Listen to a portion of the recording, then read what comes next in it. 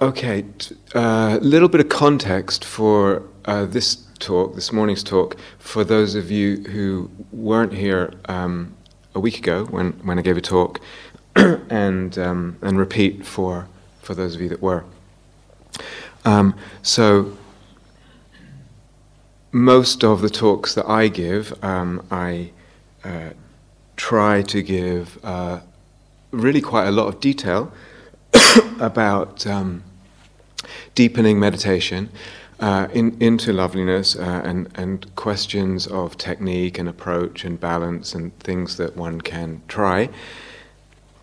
Different kinds of meditation, many different kinds of meditation. So that's one of the tasks of many Dharma talks. Or Dharma talks try and address a very wide range of what's involved for us in our life situations, inner and outer, in the emotions, in the psyche, in the mind, in the life situations that we're in, difficulties, challenges, facets of our being, all of that, and how to practice with that, perspectives and practices on that, all that. Or a Dharma talk, I would try and explain the Dharma, or explain a take on the Dharma.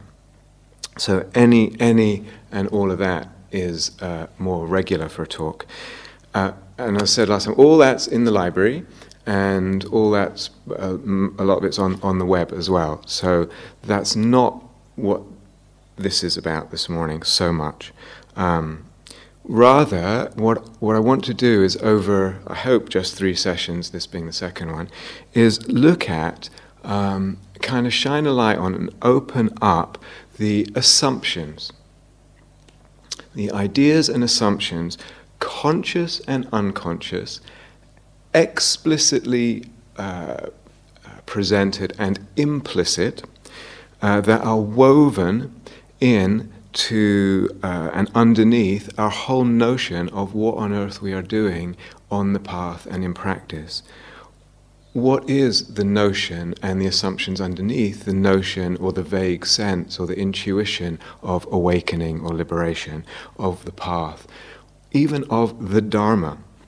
We could say dharmas, because as we said last time, there are a whole range of dharmas that now exist, teachings. Dharma looks very different depending on who is presenting it. So opening all that up and questioning it. Because a lot of these assumptions are so entrenched, if you like, and actually not obvious at first, they're not that visible, it would be better if these talks were maybe over, say, 12 hours or something like that. As it is, it's really one talk trying to stay as close to 3 hours as possible, and even I was probably spill over. But so we're kind of a little bit trying to cover a lot of material relatively quickly. And sometimes the best I can do is refer to previous talks that I may have given or something like that. And also to say that the structure is not so linear. So I tend to think a lot, give a lot of thought to how to structure talks. What's the best way of presenting things? In this case, after a lot of consideration, I don't think presenting it linearly is actually the best for different reasons. So we're going to touch on things, touch on something else, return, come back to what we've previously touched on, and in this way open out a whole field here. I hope if this is your first one, it stands alone. All 3 stand alone, but I would probably guess that all of them could do with re-listening. There's a lot of material here. It's worth revisiting.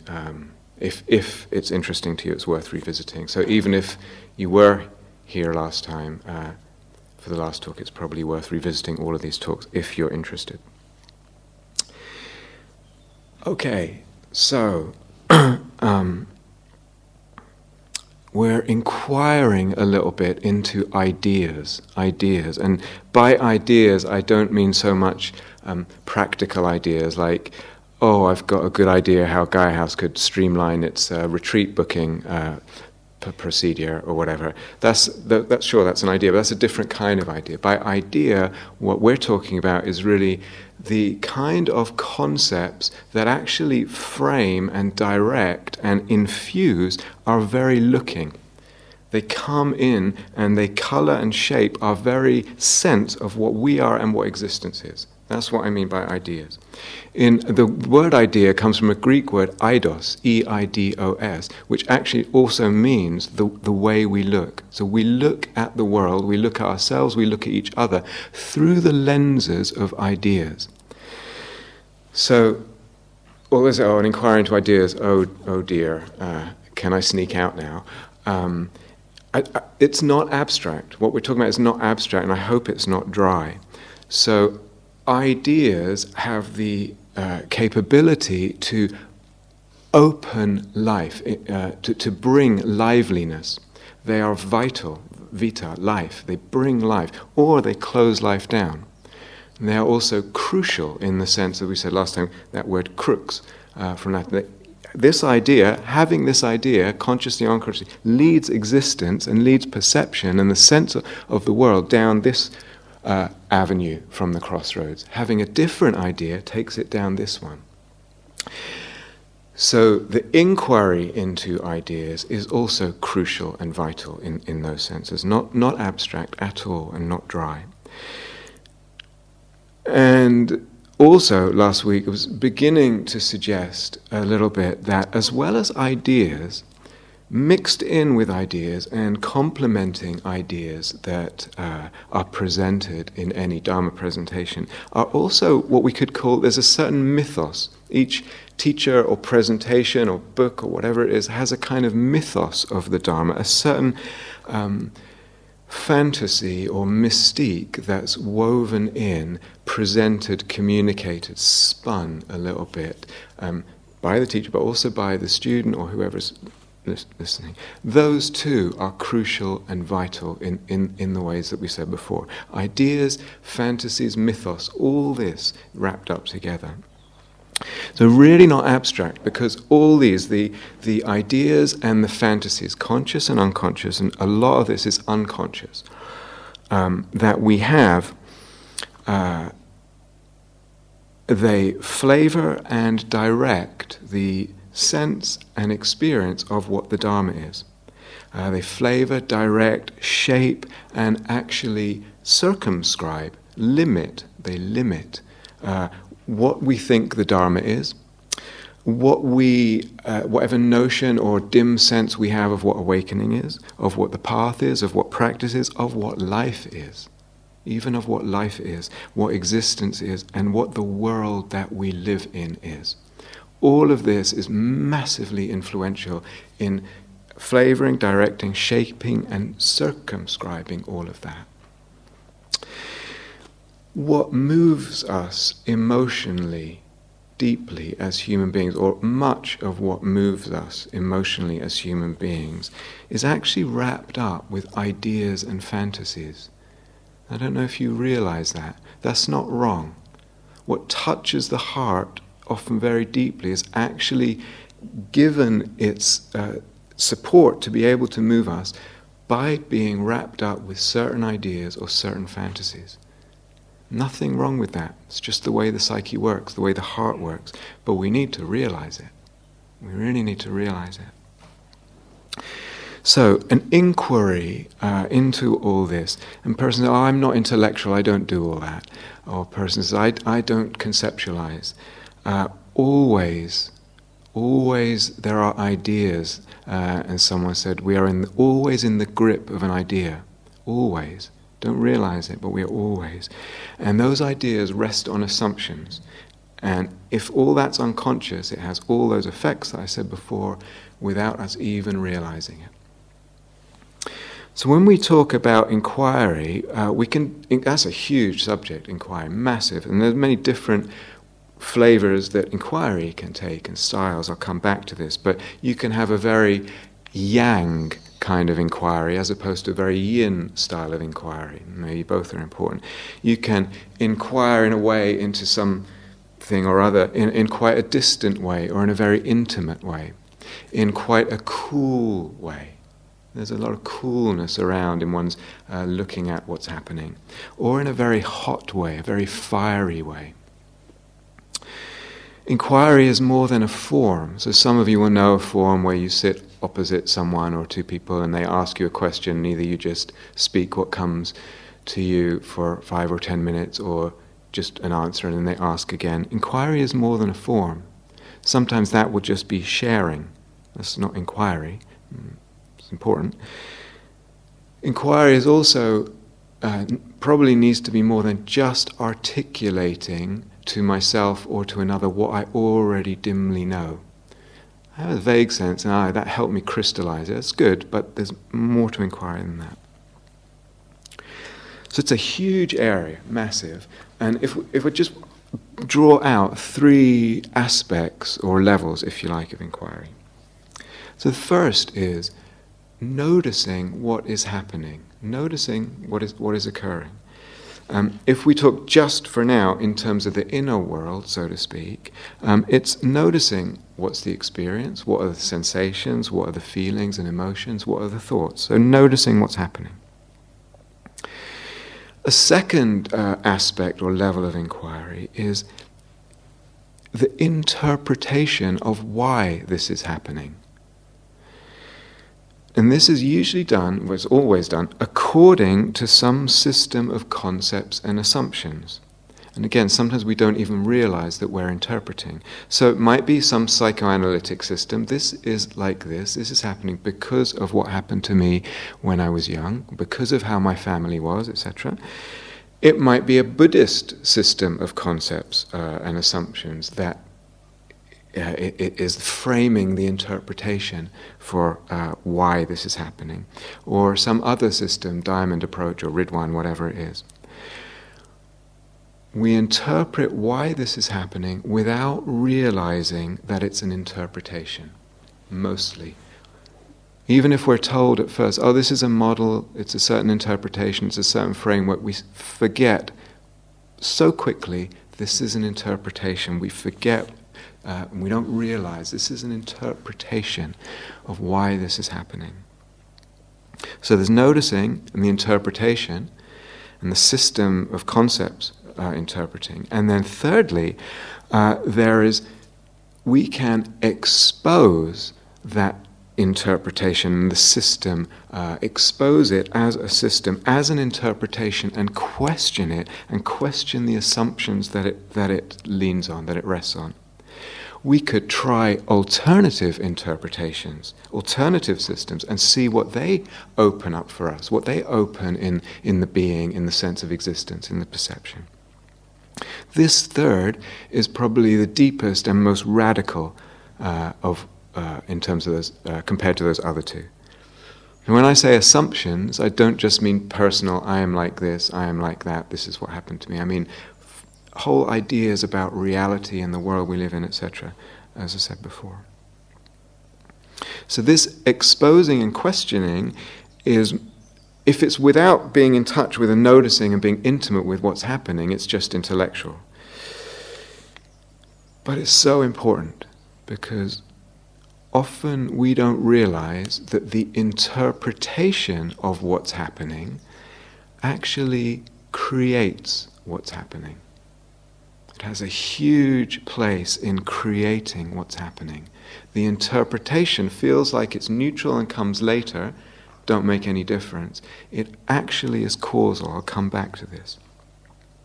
So there's all that, and there's also the capacity to just read and listen to different ideas, critiques of certain systems or assumptions.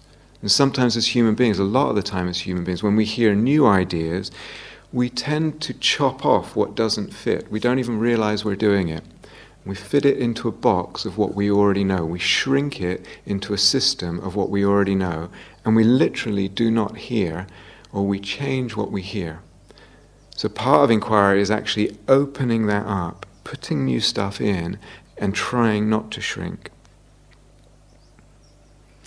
So to me, this is so crucial, this whole area of inquiry. Einstein wrote, "The holy curiosity of inquiry." That's how he talks about it, the holy curiosity of inquiry. And he said, this delicate little plant, aside from stimulation, it needs to be stimulated, aside from stimulation, stands mainly in need of freedom. Freedom. Without this, without freedom, it goes to rack and ruin without fail. And as I said, I posed the question last week, we are free in principle, but are we really free to inquire? Free in principle, of course we are, but are we really free? I don't know how many of you notice the sign at the gate of Gaia House. It says, it's been there as long as, I don't know when it was supposed to, it's been there as long as I've been coming to Gaia House. It says Gaia House, there's a little, I don't know what it is, some design, and it's Gaia House, meditation, inquiry, compassion. I saw that the first time, many years ago when I first came. That did it for me. There's something summed up very beautifully and very fully for me there. You will notice the absence of certain other words. To me, that's very much at the center of what this is all about and what Dharma practice is all about.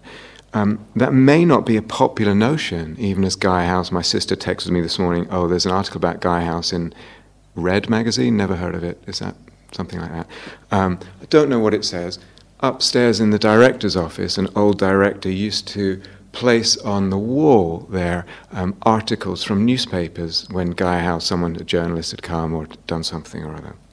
But they all had one thing in common. None of them mentioned inquiry. Very few of them mentioned compassion. The meditation was all about relaxing and de-stressing. And maybe that's important as a step. But for me, I think the possibility here is something much bigger. And this inquiry, to me, or the range of inquiry, needs to include an inquiry into, or a questioning of contemporary culture. The wider culture that we live in, but also the spiritual cultures that we move in, including Buddhist cultures, including insight meditation cultures. We need to be questioning that. We need to be inquiring into that if we're going to have this vitality and this fire and this opening. So the ethics that imbues insight meditation culture, as well as the ethics of the wider culture, the psychological assumptions, whether they're cognitive, behavioral, or more psychoanalytic, the socio-economic frameworks and ideologies, the notion of reality, what's real and what is not real, the whole metaphysics of modernism. Metaphysics, if you remember from last time talking, it's like this question, or included in metaphysics, is the question, what is real, what is not real? How do I know anything? And how do I know what is real? How do I decide what is real and what is not real? And what is this world that I'm in? And what is the order of the cosmos? All that is part of metaphysics. So questioning the metaphysics of modernism, of our modern culture, and that includes materialism, matter as what is primary and real. And it includes common sense. It's just common sense. It's obvious. Is it? Is it true? Can we question it? And in that, we may ask, in terms of inquiry, we may ask, what is taboo? What is taboo? What are we not allowed to question? What can we not approach in the inquiry? What does not get approached? What tends not to get approached? If we go back to medieval times, there was all kinds of heresies that were available. If you think about God this way, well, you were in big trouble. If you think with certain people, if you thought about God in that way, you were also in big trouble. I'm not a historian of the medieval period, but it seems to me that no one was standing up and said, well, maybe there is no God. It just wasn't thinkable. It was unimaginable, I think, as a kind of concept. It was incomprehensible. The way that people saw the world was imbued with God and reflecting of God and expressing of God. So what is taboo and what even cannot enter the comprehensibility or the imagination as something to question or as a possibility of direction of question? Now, in our culture, and now here at Gaia House in this hall. What is taboo and what is... The mind doesn't even go there because it can't even think that way. It can't even think out of a certain box. boxes. I think there's quite a lot, actually, but I mean, one thing that I feel I bump into, this is what is taboo, not whether it's right or wrong, but what's taboo to question. It's a different thing than saying it's right or wrong, but the belief that my childhood or my family history causes my present difficulties, or is significantly causal there. How many close friends I have, and trauma trips off the tongue so easily as an explanation for someone's difficulty or someone's situation. Trauma, trauma, trauma. Gets to explain everything. Trauma, abandonment, etc. These ideas. Not saying right or wrong, true or false, just pointing out that questioning that, just questioning it seems to be quite dangerous territory, and people get pretty upset with that. Why? And what else is either taboo or unimaginable to question? As human beings, we have this is natural to human beings, we have tendencies to limit our inquiry unconsciously in certain ways, determined by whatever paradigm or framework or tradition we're from. So we force the world, and we force the world of things and experiences into certain conceptual boxes. Usually we don't realize we're doing this. So about 50 years ago, a guy called Thomas Kuhn wrote a book called The Structure of Scientific Revolutions. It was a very influential book in certain circles. And he talked about this in the realm of science. As a historian, he's actually a physicist and a philosopher of science and a historian of science. I'm going to read a few passages, but translate this to the Dharma world. And translate this to just the everyday world of how we move through existence. So he talks about the education. He talks actually, to just explain, he talks about normal science. So this is how science works and the whole thing works. And then at certain junctures, there's a kind of revolution. It shatters, it all falls apart, and people have to come up with some very different notion of where we're going in the quest for truth. So normal science and revolutions. He is not, in this book, he is not anti-science in any way. He is a scientist, but he's pointing out certain things about the scientific inquiry, and I think a lot of what he says is relevant to Dharma inquiry or Ridwan inquiry, any other inquiry. So we are, if you've been on this retreat, you are educated in a certain way. You are educated through the talks and what other talks that you've heard and what you've read, etc. Thomas Kuhn, because that education, he's talking about science, because that education is both rigorous and rigid, talking about graduating scientists, these answers that have arrived or been given about what is reality, what is fundamental, what are the basic building blocks of existence, what are the questions worth asking, how do we proceed, what is valid practice, what is the right way of doing things, all these questions come to exert a deep hold on the scientific mind. That they can do so does much to account both for the peculiar efficiency of the normal research activity, that's why meditation, all this works, and for the direction in which it proceeds at any given time. Examining normal science, we want finally to describe that research as a strenuous and devoted attempt to force nature into the conceptual boxes supplied by professional education. Is that not true for the Dharma, in some instances minus the strenuous bit? Normal science is predicated on the assumption that the scientific community knows what the world is like. Normal science, for example, often suppresses fundamental novelties because they are necessarily subversive of its basic commitments. And because the student scientist graduating, the Dharma practitioner evolving in their understanding, etc., joins other graduated scientists, etc., who learn the basis of their field from the same concrete models, excuse the gender biased language, his subsequent practice will seldom evoke disagreements over fundamentals. And when he talks about the paradigm has not emerged yet, and there's different competing theories, he talks about how each of them draw on a different metaphysics, a different idea about reality and what the cosmos is like to try and shore up their position. Okay. When we come to the Dharma, we have this Four Noble Truths as something that's very central. We talked about this last time. In a way, there's a kind of shorthand version of that. There is suffering, I feel it, I notice it.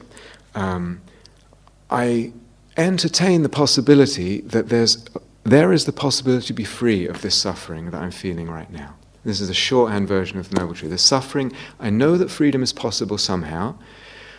Let me look, what is supporting this suffering? That's the second truth. I know that freedom is possible is the third truth. And what does it need? What do I need to shift? The way of looking, the way of approaching, what do I need to cultivate, let go of, etc., is the fourth noble truth to arrive at that release of suffering. So that could be a framework, shorthand framework for the whole of the Dharma, right there. Brilliant on the Buddha's part, absolutely brilliant and very simplifying. But, as always, there's problems that come out of it. What happens to ethics, for example, when the primary concern is with my suffering and with simplifying my perspective on things? What happens with ethics, to ethics in a globalized world, a complex ethics? What happens when I'm just thinking in terms of suffering and the reduction of my suffering? I'm thinking then about stress reduction, and what happens to the inquiry into truth? Now, all this is good and well. He said, well, the Four Noble Truths are pragmatic. They're pragmatic. It's about practice. And that therein lies their genius. They're pragmatic teachings. But, and this relates to what we were saying in the last talk, the version of the Four Noble Truths, and now there's many different versions, the version of the Four Noble Truths will be formed by the particular metaphysics and the particular fantasy that is underneath them. The particular metaphysics about what's real, what world we live in, how do we know, and the particular mythos and fantasy, shapes, informs, directs, colors, etc., the Four Noble Truths, the version that we end up with. We could use, or one could use the Four Noble Truths in a different way, as actually a framework for inquiry into perception, what philosophers call phenomenological inquiry. One could use it that way. Then it becomes something a little bit different, still rests on assumptions. Rather than having this idea or trying to live a life of non-clinging, a life free of craving, regarding the Four Noble Truths, I'm trying to have this life that's free of craving, just letting go. It actually turns out in the modern world for lay people to be a bit ridiculous, a bit impossible. It does not fit. It's a clash of ideas and myths. So this guy, Thomas Kuhn, goes on. That enterprise, this scientific inquiry, seems an attempt, he's talking about normal science, a normal practice of meditation, seems an attempt to force nature into the preformed and relatively inflexible box that the paradigm supplies. No part of the aim of normal science is to call forth new sorts of phenomena. Indeed, those that will not fit the box are often not seen at all. Not seen. We just don't see what doesn't fit. Nor do scientists normally aim to invent new theories, and they are often intolerant of those invented by others. And he gives lots of examples of areas where people doing experiments and just didn't kind of take anything from the results, although from hindsight stuff was staring them in the face, or they literally didn't report this or didn't notice this or that in magnetism, electricity. Because the results didn't fit, they were ignored or just literally not seen. We don't see, we don't pay attention to. Because of the paradigm, because of certain rules of what's right, what's wrong, how we proceed, how we approach things, because of certain practices or range of practices, because of this commitment to lessening suffering, and because of our metaphysical commitments, which shape, direct, and limit the inquiry. So could give you lots of examples within the Dharma. I don't have time, so I'll just mention one. A few years ago, I felt like I sort of stumbled on something in relationship to desire. So a different way of relating to desire, not just being with it, not letting it go, not just being mindful of it and accepting that it was there, but entering into it, celebrating it more fully, allowing its power to move through the being, opening to it more fully. And if you're interested, that's in a couple of talks. I think I gave some of them here, and it's the third one. There's 2 talks, and it's the third one that I'm talking about now. According to Buddhist theory, it should not go like that. There's a way of holding desire, opening to desire, giving over to desire more in a way that opens freedom. That should not work. It should not work according to Buddhist theory. This, for me, was extremely intriguing, very interesting. On a couple of, I did a practice with, well, that gives the game away, but I, with a few students, etc., I led them through this. Always this opening, always this freedom that came through with the desire. Not by letting it go, not by watching it, through with the desire. In a couple of instances, actually two teachers, I was working with them and going through some difficult stuff. And again, this opening, the beauty and the freedom that opened. And in both instances, they were so taken with the beauty and the freedom that opened as a result that they did not notice how they got there. They did not notice that it was through the desire that they got there. It does not fit the paradigm, therefore we don't notice. We don't see and we don't give it attention. To give you many more examples, but we don't have time. So there's something in inquiry, when we talk whether it's Dharma or life or whatever, meditation or life in the larger sense. We do need to build frameworks or take on frameworks given to us by others. We need to understand, we need to get used to those frameworks and learn how to use them. This is good, and Thomas Kuhn, is a supporter of that, but it brings problems and limitations. So, included in this inquiry is an inquiry into the background or underpinning metaphysics, like we said. They form the context of my path. Where am I practicing? Where am I meditating? Where does my path unfold? It unfolds in a certain world, in a certain context, given to me by the metaphysics that I am entertaining, that I'm believing in. But not only that, these background, underground metaphysical assumptions, as I say, they keep saying, they shape, direct, flavor, and limit the whole unfolding of our meditation, of our practice, of our notion of awakening, of our sense of existence. And there are dominant cultural assumptions, and we talk about modernism. What does that mean? It's complicated to say what that means. The dominant cultural way of seeing things. So it's hard to sum that up, but this is from a wonderful book called The Passion of the Western Mind by a guy called Richard Tarnas. Really recommend it. He talks a lot, well, a bit of it, because it's a historical thing, is about modernism. But just to paraphrase some of what he said, in contrast to, let's say, the medieval worldview, the universe is now seen as an impersonal phenomenon. It's completely lacking any personhood.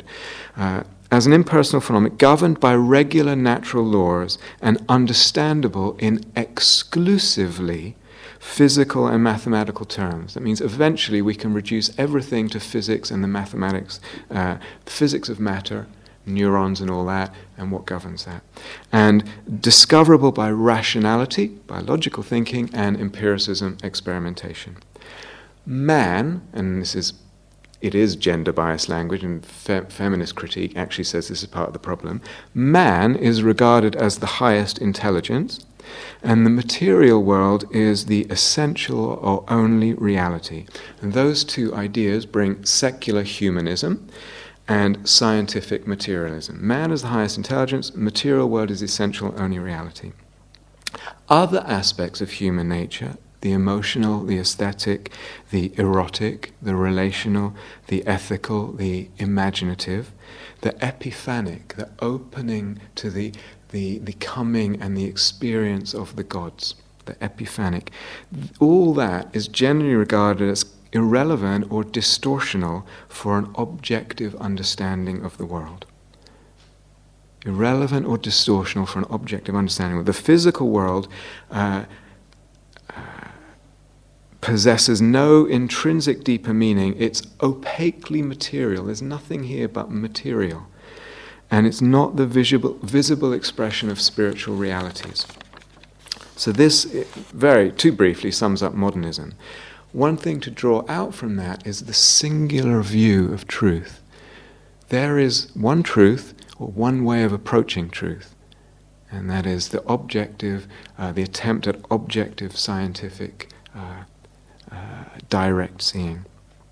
But implicit in all that, again, is a metaphysics. It's ontology, what's real, what isn't real, epistemology, how do I know, what's the way to know things and what isn't, and cosmology, what is this world, what is the order of the cosmos, woven into all that, with this idea that we can know things objectively and independently. But, as we mentioned last time, this began falling apart over 100 years ago, actually more, began falling apart. So this is Heisenberg, the physicist, looking back at the different sets of concepts that have been formed in the past or may possibly be formed in the future, in the attempt to find our way through the world by means of science. We see that they appear to be ordered, that they appear ordered by the increasing part played by the subjective element in the set. Classical physics, modernism, can be considered as that idealization in which we speak about the world as entirely separated from ourselves. There is an objective, independently existing world, and we can know it purely, directly, unveiled and undistorted. In quantum theory, more recent physics, man as the subject of science is brought in. Can't get away from the subject. Through the questions which are put to nature, we frame things through the questioning in the a priori terms of human science, depending on what your paradigm is. Quantum theory does not allow a completely objective description of nature. It's Heisenberg.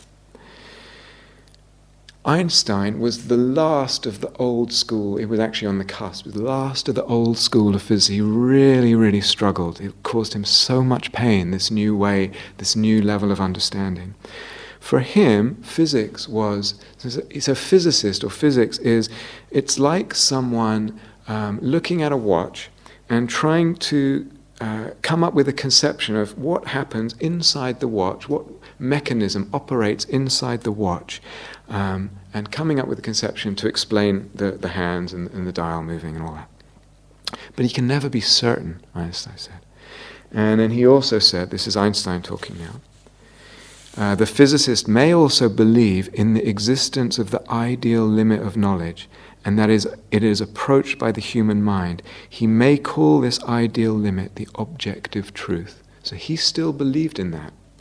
There's I found, very touching book by James Gleick on another physicist, Richard Feynman, who was after Einstein. And he's talking about all this, and he said, of Einstein's time, it was a simpler time. It was a simpler time. In Feynman's era, Feynman was a Nobel Prize-winning physicist for his work on quantum electrodynamics. In Feynman's era, knowledge advanced, but the ideal of objective truth receded deeper into the haze beyond the vision of science. Quantum theory had left an impossible question dangling in the air.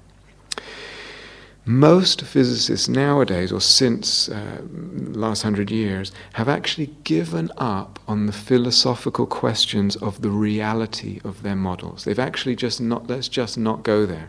There's a phrase in modern physics that's been around for more than 50 years, shut up and calculate.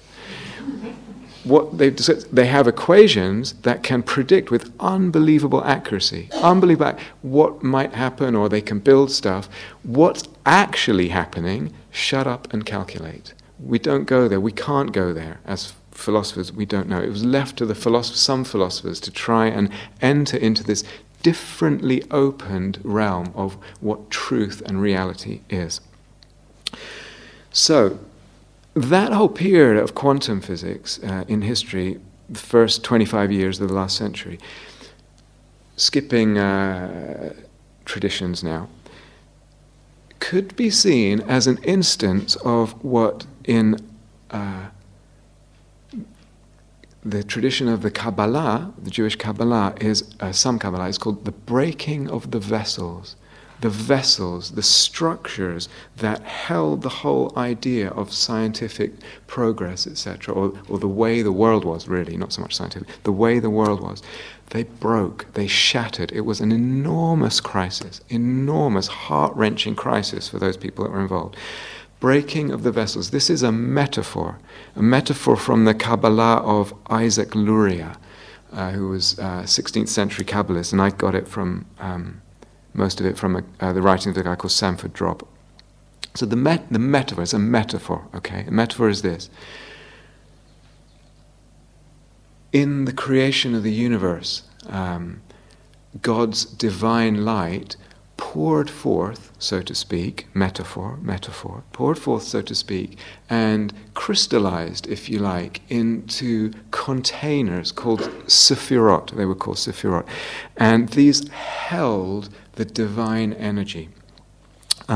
So there were 10 of them, I can't remember what they were all about: wisdom, knowledge, love, power, beauty, etc. They were aspects, if you like, of the divine. But the divine energy was too divine, too forceful, if you like, to be held within these structures. And the structures, the vessels, shattered. They were broken. The shards fell through the void, scattered, fragmented, and little shards of light, of divine light, wrapped up with the broken fragments of the vessels. And then we can restructure, recreate new vessels to hold the energy of the divine. It's a metaphor. But it's a metaphor that works at a lot of different levels and in a lot of different domains. So let's think, what structures are created for us, or do we create in our life to support and contain our life energy and our psychic energy and support our life? They might be ideas, they are ideas. They might be values, morals, they might be socio-economic, they might be relationships or loves, all of that. They come, a lot of them, from the culture and cultures. Are they large enough? Are they flexible enough? Is it not that a crises come, or inquiry comes and shatters vessels, shatters containers, shatters structures? And that shattering is a crisis, but is also an opportunity. Are any immune? Are any immune?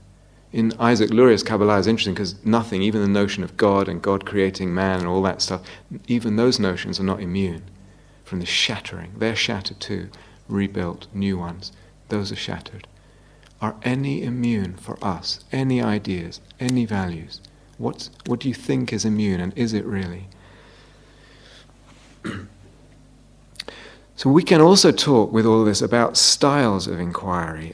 So whether it's into the metaphysics underneath everything and how that affects the path and the dharma, the notion of the dharma, whatever, or, for example, images. And this is something I've been interested in recently, the place of the imagination, images.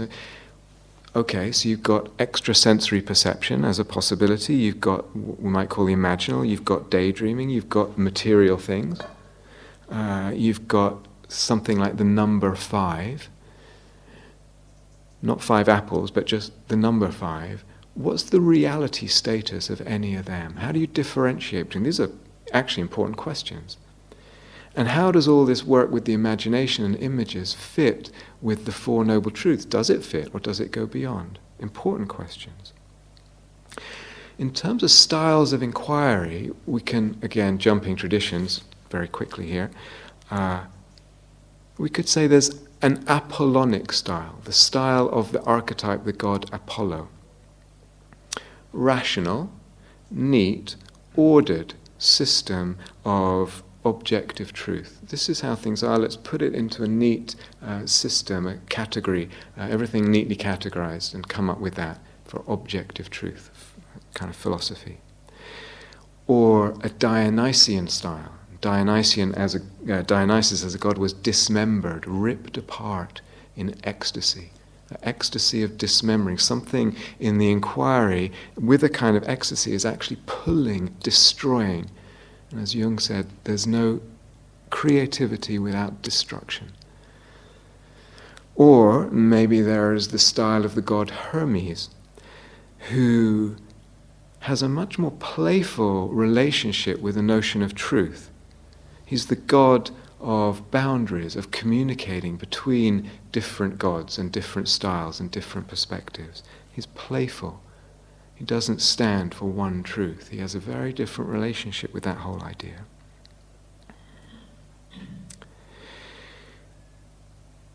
This shattering, the breaking of the vessels repeats again. Build something new, build new structures, repeats. We could say, like some philosophers like Hegel said, no, eventually we get to the final thing, the absolute, the unshatterable. Well, what if we don't hold that idea? And there's something about construction, destruction, more than just saying impermanence. So styles of inquiry. Here's a philosopher, his name is, I think, Simon Critchley. I'll paraphrase. He's talking about a certain movement within philosophy, much of the continental tradition of philosophy. Philosophy is a means to criticize the present, to promote a reflective awareness of the present as being in crisis. And then he gives a whole lot of examples, not important. Crisis of faith in Kierkegaard, of the European sciences in Husserl, of the human sciences, Foucault, of morals, etc., Nietzsche, of bourgeois capitalist society, Marx, etc., etc., dominance of nature and Adorno and Hockmeyer, etc., etc. But philosophy as an acute reflection upon history, culture and society. It leads to the awakening of critical consciousness, poking at what's called sedimented tradition, The responsibility of the philosopher is the production of crisis, disturbing the slow accumulation of the deadening sediment of tradition, opening up freedoms, plural, freedoms. For a philosopher, the real crisis would be a situation where crisis was not recognized. So it's about the present. It's easy to look at the past and say, oh, those ignorant medievals, those ignorant Indians in the Vedantic times, etc. Easy to do that. Present, now, here. That's what we need to poke at. And you recognize in that this Dionysian element. Paul Williams, a professor of Buddhism, I think at Bristol University, said, the history of philosophy is the history of more or less interesting mistakes, he said. Now we could take from that, you could say, don't even try, you shouldn't even try and construct any system of concepts, don't even try. But is there not, for us as human beings, something in the reaching, the groping, the seeking, the opening, the penetrating, in trying to understand, trying to formulate, trying to create conceptual structures and destroying them? Is there not something of eros in there, something of beautiful longing, something of beauty, something that stimulates deep creativity and the depth of our humanity, something that vitalizes in there, that enhances and enchants something? And you might say again, reading Paul Williams, the history of philosophy is a history of more or less interesting mistakes. It's not what he means. Therefore, don't conceptualize. It's not saying that either.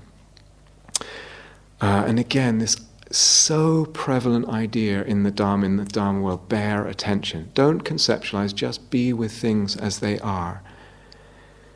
It's naive. It's, if you like, a kind of modernist equivalent of the modernist idea of there's just one singular way to see truth. Bear attention. It's the meditator's equivalent of that singularism of modernism. is not possible. You cannot, the impossibility of being with things as they are. It is not possible. It's okay as a notion for a beginner, but it's actually not possible.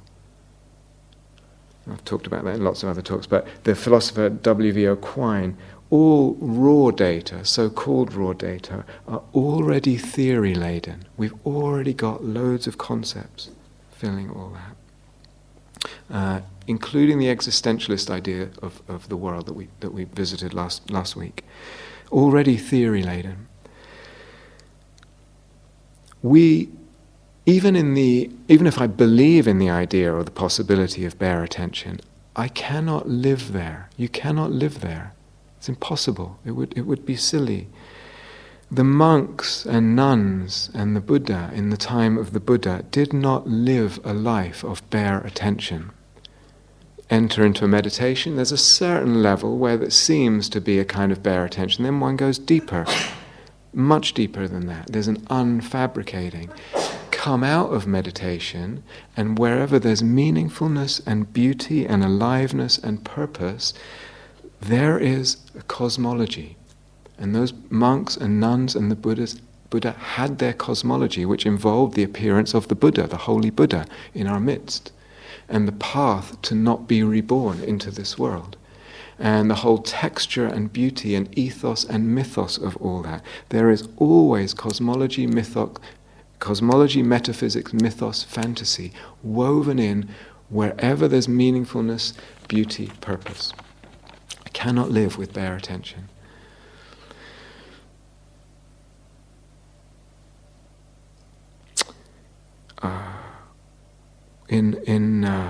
We can talk about, or they do talk about in modern philosophy, closed economy of thought and open economies of thought. What does this mean? It means wherever there's dogma, or a rigidity of ideas, and that rigidity could be, dogma could be from the unconscious ideas of modernism. It could be even the dogma of Buddhism, and maybe part of the, Buddhists say, we think we're not dogmatic. And maybe that's part of the dogma, is that we believe we're not dogmatic. It's a hidden dogma. Wherever there's dogma or rigidity of ideas, or a constriction in the experience, in the emotions, in also the behavior, this is a kind of closed economy. Trying to reduce everything to neuroscience, trying to reduce everything, for example, to explain it through evolutionary biology, or trying to explain something in particular through sexuality, reduce it to the evolutionary biology needed it for survival, reduce it to chasing pleasant sensations. That would be a very narrow, classically dharmic explanation. Or reduce it to seeking love.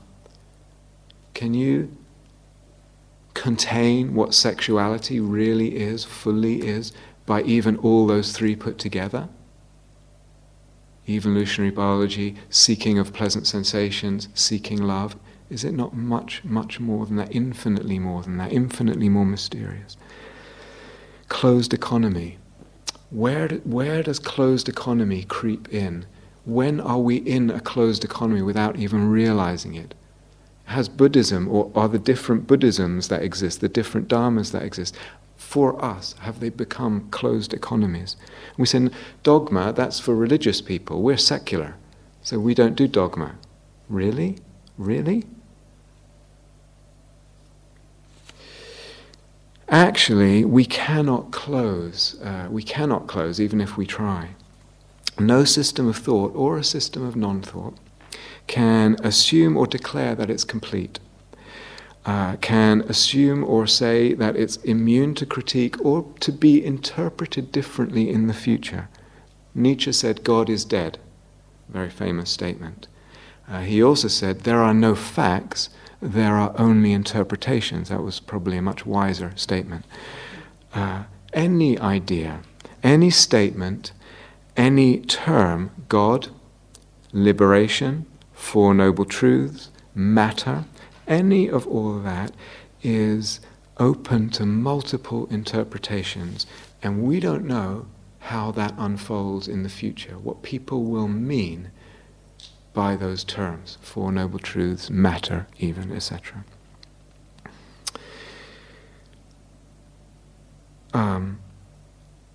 We could say that some dharmas nowadays are kind of what we could call modernist dharmas. They're modernist dharmas, believing in the primacy, the essential reality being material, believing impermanence as an ultimate truth, and believing a process interpretation of things. The self is a process, impermanent. And believing that's ultimately true. May not use the word ultimate, but that's the implication. Of course that's popular. Why? Because it's the modernist idea of things, right there. It's the modernist idea of things. It's the modernist, as we say, Weltanschauung, worldview. After, or historically in Western disciplines, philosophies, etc., there's what's called postmodernism. I don't want to get into that because it's a charged word with lots of different kind of nebulous meanings, goes in and out of favor. But the whole ideas of modernism came under a lot of critique, have come under a lot of critique. The idea that there's a single perspective on truth, kind of shattered as an idea. So what kind of dharma does that give us? Could that give us? A dharma where the notion of matter being the essential reality, a dharma where the notion of impermanence as being ultimately true is not regarded as ultimately true. Impermanence is not an ultimate truth. Process view of things is not ultimately true. This other dharma might have, or another dharma might have just, there are ways of looking and ways of conceiving that are available to us, and they unfold different existences. They unfold different cosmologies. That's maybe a central insight. A friend was telling me she read the book written by her teacher's teacher, an Asian nun, reporting all kinds of images and crazy visions of Buddhas and bodhisattvas and stuff. And said, well, this isn't what you teach. You don't teach this crazy stuff. And she was your teacher. What's going on? And you speak very highly of her. And she said, she replied, she had a medieval mind. She lived in Asia and she had a medieval mind. We have a modern mind, so we can't do all that. But maybe we need not any longer to have a modern mind. Maybe a modern mind is a thing of the past. It's old. Modernism is out of date in a way. And so a modernist dharma will also be out of date. The metaphysics, the tenets, the assumptions that only this is real, only this is true, whatever this is, X. Usually, as we said last week, material, measurable, publicly shared, secular, socially agreed upon, etc., etc. Only that's true, this is not true. And then again, if we tie that to working with images, just as an example, nonsense, just random neuronal firings. They don't refer to anything real, or we reduce them to something. So the hidden assumptions exposed, always resting on assumptions, the metaphysics, always resting on assumptions. And the newer understanding realizes that multiple views, multiple conceptual frameworks are needed and are therefore given legitimacy. The idea of singleness of vision is broken. Even William Blake, to paraphrase, help, something like, God help us from singleness of vision.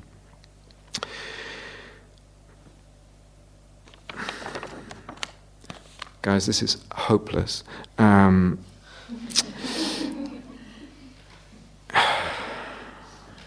Shall we put it to the vote? What should we do?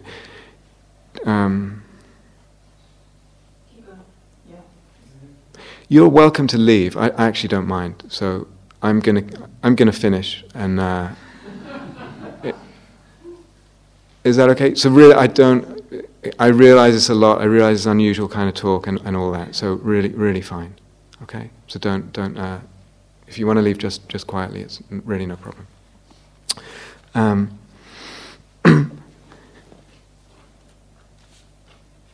Inquiry into truth. And what does truth become? It does not become then some fixed and final objective as an arrival point. And it's not arrived at singularly. One alternative Dharma could include that. One possibly could include that. Realizing everything is empty. Everything is empty. This is one alternative. Everything is empty. I realize in that seeing that to a great extent, what we perceive, how we feel life, how we sense it, and how we sense existence is dependent on the way of looking. It's dependent on the conceptual framework to a great extent. I realize that. And in realizing that, then I see, interesting.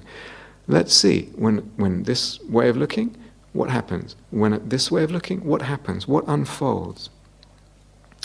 So careful what's being said here. We're not deconstructing truth and all that to a level where we could say, it's equally true to say that you are a banana. Not being ridiculously like that, but what we are saying is I cannot claim that truth is singular and arrived at singularly. And I certainly cannot claim that something like a materialist philosophy encompasses truth. So again, using images as an example, just because it's something I've been exploring recently. People say, but that's not real. It bothers me. That's not real. What are you doing? It's nonsense. It's a good question. What is the reality status, the ontological status of this image? A warrior appears as an image for someone, has great power, starts to shift things in the being and the way of sensing existence, does not feel like it's reduced to my past and what happened to me when I was young, etc., my history. What is it referring to, this warrior image that one has? What is the reality status of its referent? This is an important question. It's not a simple question. It's not at all a simple question. And again, we could say the same thing of matter when we talk about, but it's obvious, I can kick it. So what are you referring to? The sensations of solidity? Okay, no, I mean the atoms. What do you mean an atom? Well, proton and electron. What do you mean the electron? Keep going. What's the ontological status? We went into some of this last week and a little bit today with the Heisenberg. Of material things and matter, same question about reality. Not simple. More recent thinking in a lot of traditions, philosophy, anthropology, art, etc., acknowledges actually that imagination is part of our perception. It's woven into our perception, and it's part of the way we understand the world. Can no longer only understand the world in one way.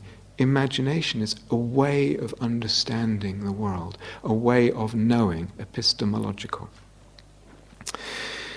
So something widening, opening up the constrictions of the beliefs about what we can know, epistemology.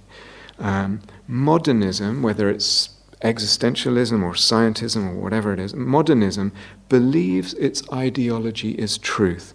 And in that it tends to narrow down the possible narratives and the possible myths of existence, of being human. It tends to narrow it to one or two maybe. So the narrative of evolutionary biology. And existence gets narrowed to one myth. What other ideologies narrow the myths and the fantasies of being human? What other ideologies narrow the myths and the fantasies? Now already, by using words like myth, fantasy, mythos, I'm already suggesting different ways of knowing, different ways of sensing existence. There is the opening to what is not literal, not concrete, not singular. Different notion, different sensibility open up just using those words. So, in terms of, we talked this idea of the styles of inquiry, and I mentioned, well, there's the style of Hermes, the god Hermes, a hermetic style, we may say.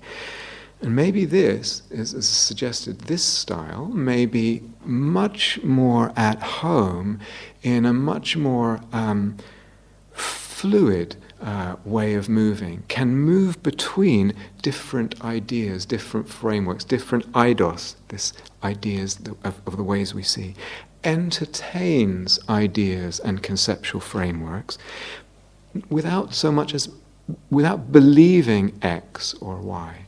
Hermes is not interested in believing X is true or Y is not true. If he believes anything, he believes in the necessity of the multiplicity of ideas and conceptual frameworks and the multiplicity of fantasies. And again, because it just so needs repeating, we assume that with mindfulness we are being with things as they are, with this bare attention, that there is no belief coming into it, that we're just experiencing. Implicit in this so-called bare attention, all kinds of conceptions, all kinds. Hunt them out, find out what they are. Is it possible to entertain different ones? And then what happens to experience? So bare attention is the myth of no myth, the concept of no concept. It's an illusion.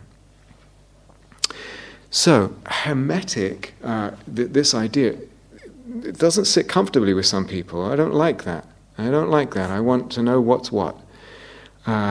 Deep understanding of emptiness helps. It helps liberate that as a possibility. Certain personalities will just gravitate towards it more easily.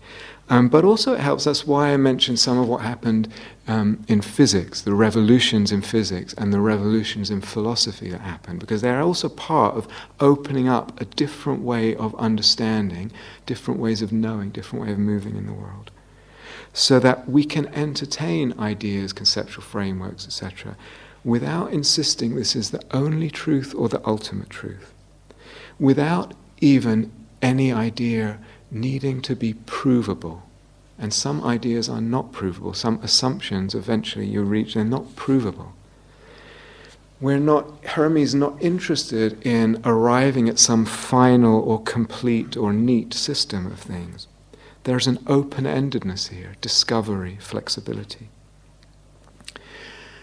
But in doing that, one notices something, and this is really key, I mentioned it before, that the conceptual framework, the theory that I have of anything, has an effect. It is causal.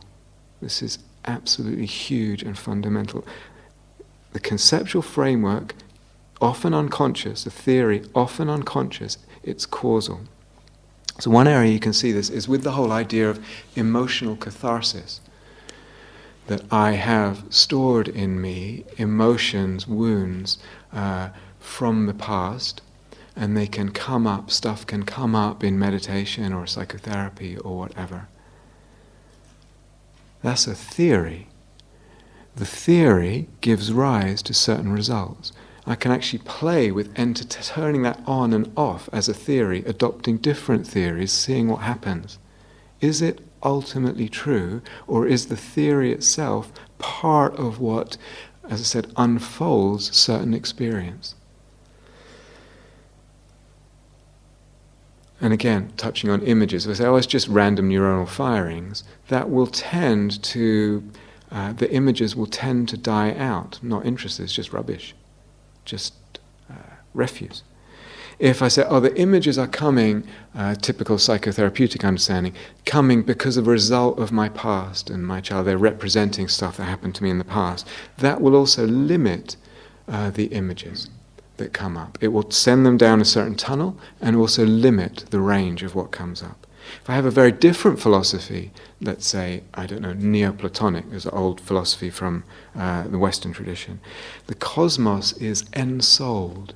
There is a soul. The divinity permeates the cosmos.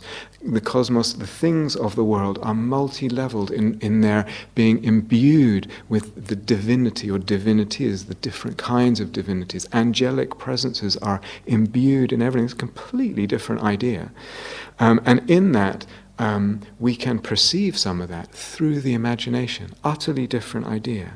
That idea opens up the imagination in a very different way. And the experience of imagination. So in this more hermetic way, we're interested in all this, and we're not interested, it's not so much about dogma or belief, including modernist secular dogmas or beliefs, but it's more about entertaining different ideas, conceptual frames, and if you like, modes of being or myths, fantasies of existence. And that opens up different worlds, different spiritual universes open up.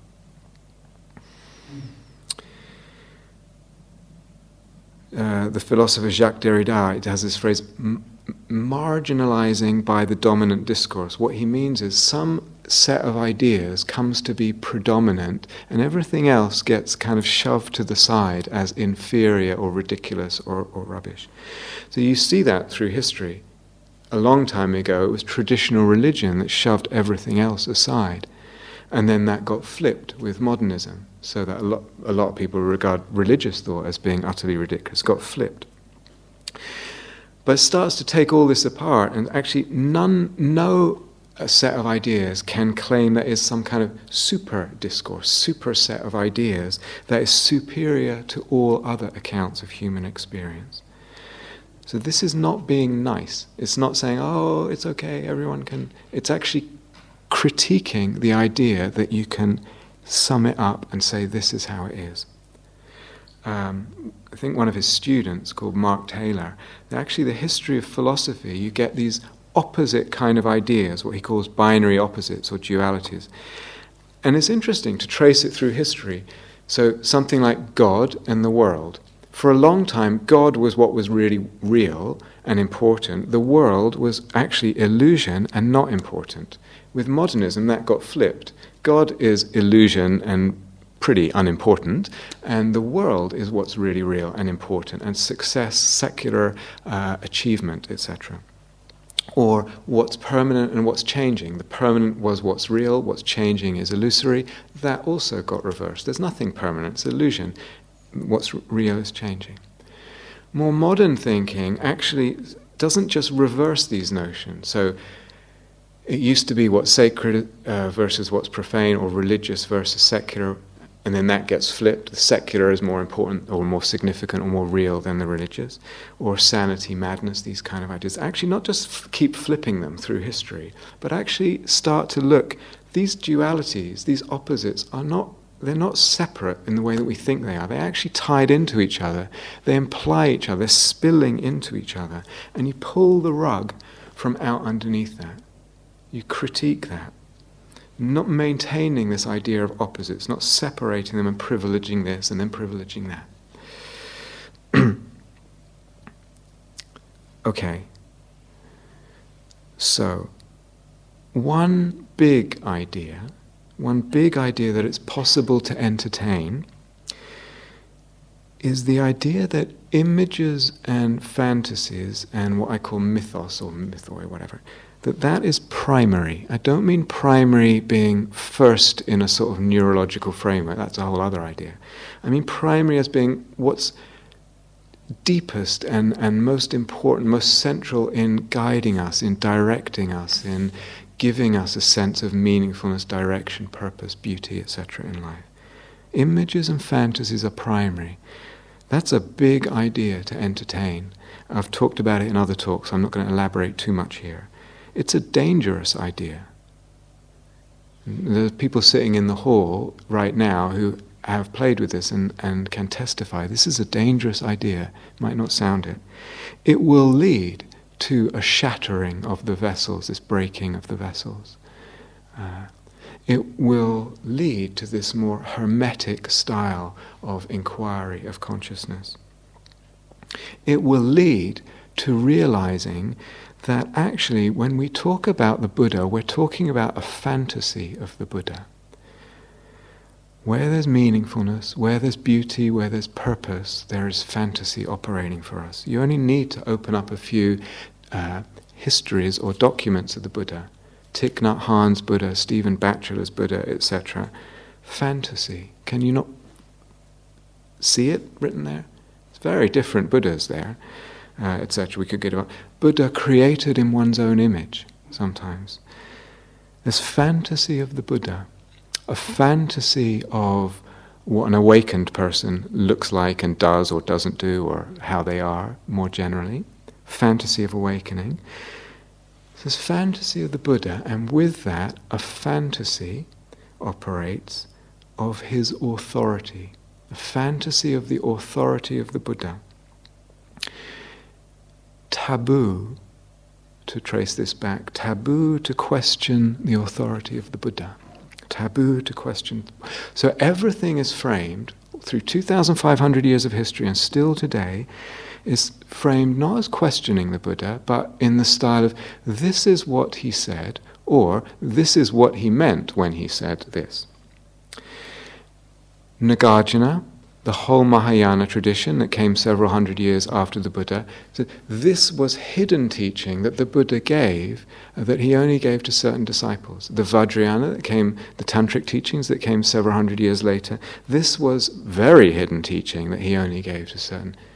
No one says this was an advance. The Buddha got so far, and now the Mahayana was an advance. Nagarjuna Mahayana Asanga was an advance on his teaching. No one frames it like that. All through the history of Buddhism, the tantric teachings are an advance, are building on the Buddha's teaching and then taking it a step further, filling out its implications more fully, exploring more fully.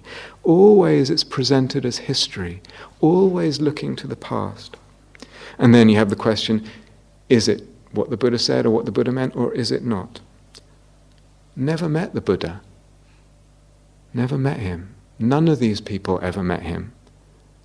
None of the people even wrote the Pali Canon down probably ever met him, because it was at least 100 years after he died. Never met the Buddha.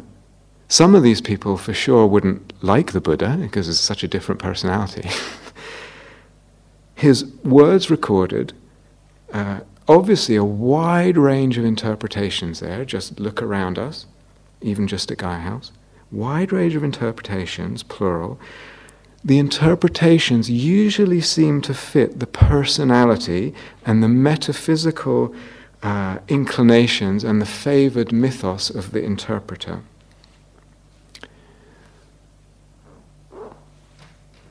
What are we dealing with here? What are we dealing with here? Does this not point to... Is not saying there wasn't a historical, I'm not saying that at all, but fantasy imbues this, and there's nothing wrong with that. The only wrong is not realizing it. Fantasy imbues what we love, what gives us meaning, what gives us purpose, direction. Any attempt at a Buddhism that returns to the authority of the Pali Canon, the original teachings, to a fantasy of the Buddha, weaves a fantasy of the Buddha, and does not question or admit its own metaphysics or the assumptions that metaphysics rests on. Any kind of Buddhism or attempt at Buddhism does that is what I would call a religious fantasy. It's a religious, it might call itself secular, it's a religious fantasy. Religio, to tie again to the old, to tie again to the old. Religio, like ligament. Religio, religious fantasy. No matter what we call it, it's a religious fantasy. So I'm going to end soon.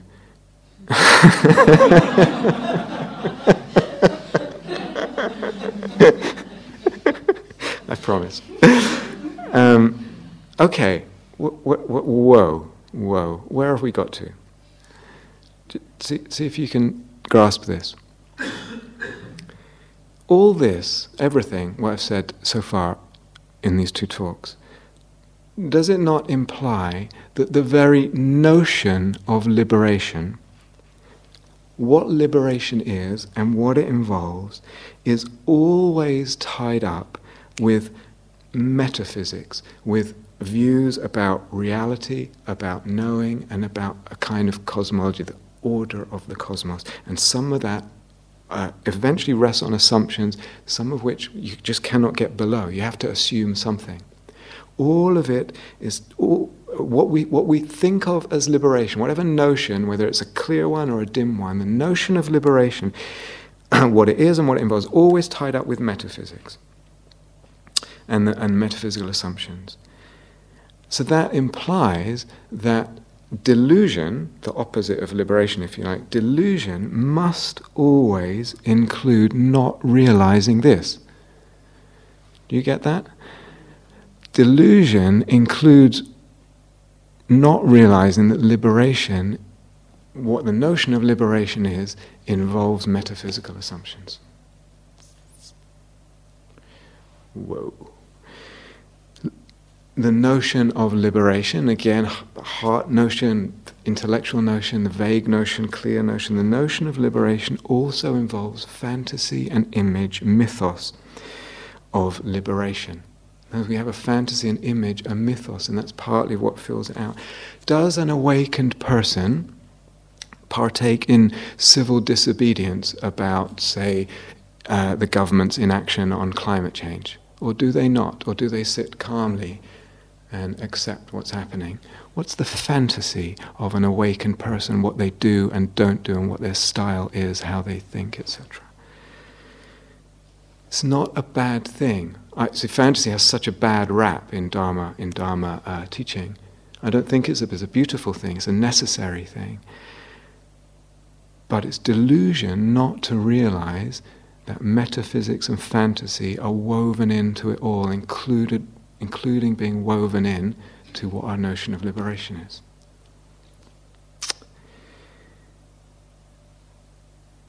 So there's fantasy of awakening. There are fantasies. It's all plural. That's the thing. It's all plural. That's where we started, if you remember back to the first talk. The plurality of all this. The range. It's a fantasy of awakening, fantasy of the path, fantasy of the past, the tradition. And all of that affects the style of inquiry. So, the calm sage clarifying, clearly saying, this is how it is. This is the structure of the aggregates, and this is like the calm sage. It's a certain fantasy of a style. The simple, the natural person, the natural man, woman. No questions, no concepts. I am simple. That fantasy of awakening. Is there a Dionysian fantasy of awakening? Could there be a Hermetic fantasy? The fact that involves that different style. The ideas that we're talking about in the big sense and the fantasies intertwine. They are mixed, and not, maybe there should be one word for the whole thing, but they intertwine and they feed each other. So now what? Where does this lead us? What door opens and to where? Okay. It's the end of part 2. So we'll see. Let's have a bit of quiet. It's been very long.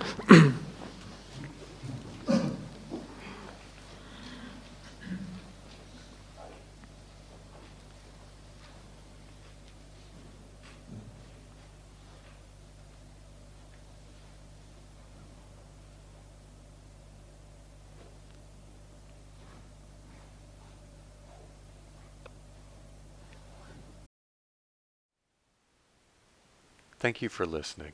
To learn how you can support the teachers and Dharma Seed, please visit dharmaseed.org/donate.